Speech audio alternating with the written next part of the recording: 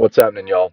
I wanted to switch it up a little bit and add some audio, but it has been an endeavor to get this audio recorded. I'm going impromptu, which means that I want to speak more in the way that I would if we were sitting down for coffee or walking in the city, which is still inherently pretty intense. But I turned my television off more than a year and a half ago, in large part because of the insane amount of media coverage that Donald Trump was leading to presidency and during his term.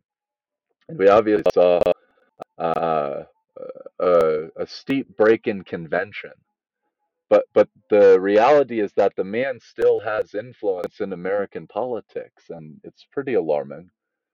It's still fascinating to see that Republicans have not found a way to turn their back on Trump. It's almost like they're going through him like he's the king of the Republican Party, which he might be. Apparently, we can have kings of parties in America.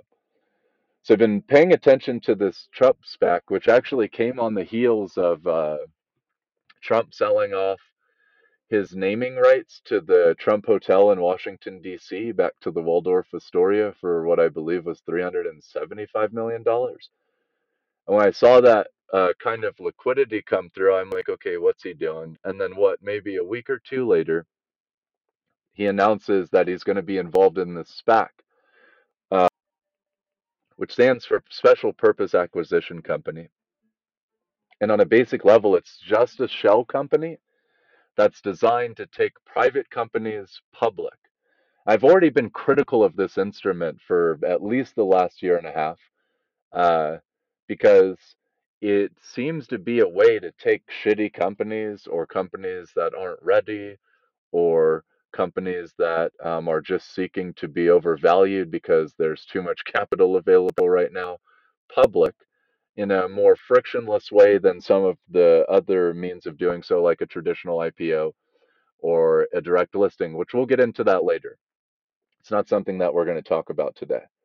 But so there were two things that kind of stood out to me about this Trump SPAC. One is Trump standing up this SPAC to fund his social network, and what are the implications of that?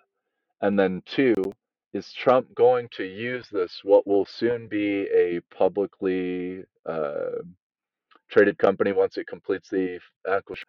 Going to use this publicly traded company to influence American politics, like publicly traded companies can, or any corporation for that matter, uh, because of the implications of Citizens United in 1996. And you can Google that. I'm not going to get into that. I'm not a lawyer, or nor do I possess a ton of expertise in that area. But maybe that's something we'll also discuss later. So I think the Trump SPAC is something to pay attention to, as well as this Truth Social, because it's going to impact American politics. I don't care what anybody says. If Trump has not been able to use the uh, normal channels that he's had access to for so many years, like Twitter or Facebook, or even the national or global media, I'm afraid that this SPAC is something to pay attention to, because inside of it will be Truth Social, which we don't even know what that's going to look like.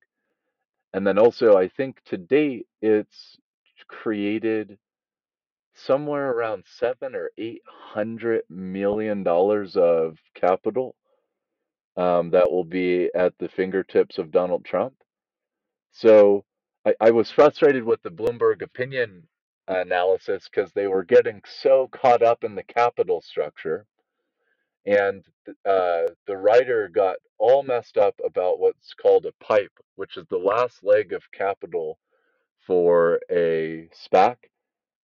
So, like, if the SPAC sponsors bring money, and then the listing on the stock exchange, the empty shell company for $10 a share brings some additional money, then the pipe comes in as the last leg of capital, and its job is to fill in the remaining needs for acquiring the target company, which again, the Trump SPAC is acquiring a company that I need to do more research on.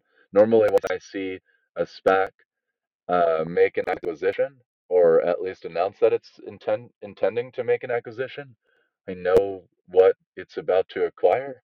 But in this instance, I don't even know if this is about an acquisition as much as it is about getting access to a company that has revenue and a balance sheet that will potentially give it even more access to the capital markets as it's doing right now through this SPAC. And again, is it about the underlying company that the SPAC is acquiring? Or is it about the fact that Trump is going to use this to build a social media platform? So, anyways, I'm going to keep writing about this in the background, and there's a lot of other things that I want to talk about, but I didn't want to follow through on being too critical of the Bloomberg opinion columnist because literally the debate would probably bore the fuck out of you, and it would literally just be about capital structure and organization. I know most of you, my friends, are not interested in that type of talk. But what I would like to occur is if you have friends, or if you have people in your circles, or if you yourself have been thinking about what Trump's next campaign might look like, I'd like to start a discussion in the comments of this post about that.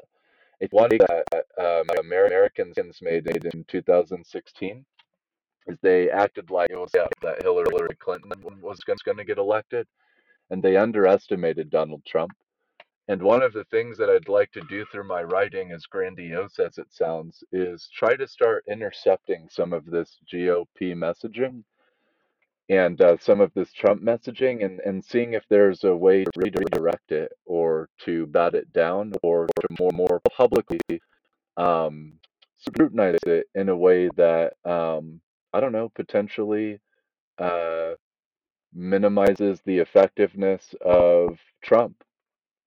And it's not like that is as tall of an order when I'm speaking to you. Yes, you, because you have influence and you make decisions and you have a lot of other people around you that have influence and make decisions.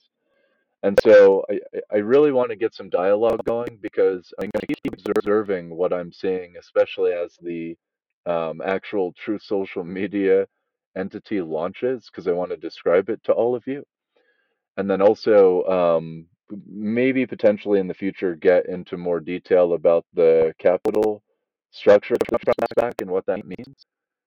But the overall idea here is that, to me, it looks like Trump is coming up with some very creative ways, as he always does, to finance his, or one part of financing his next campaign. And so I'm going to be paying attention to it. And again, my initial intention was to dissent with the Bloomberg opinion writer, but I'll come back to that because again, uh, it's kind of boring.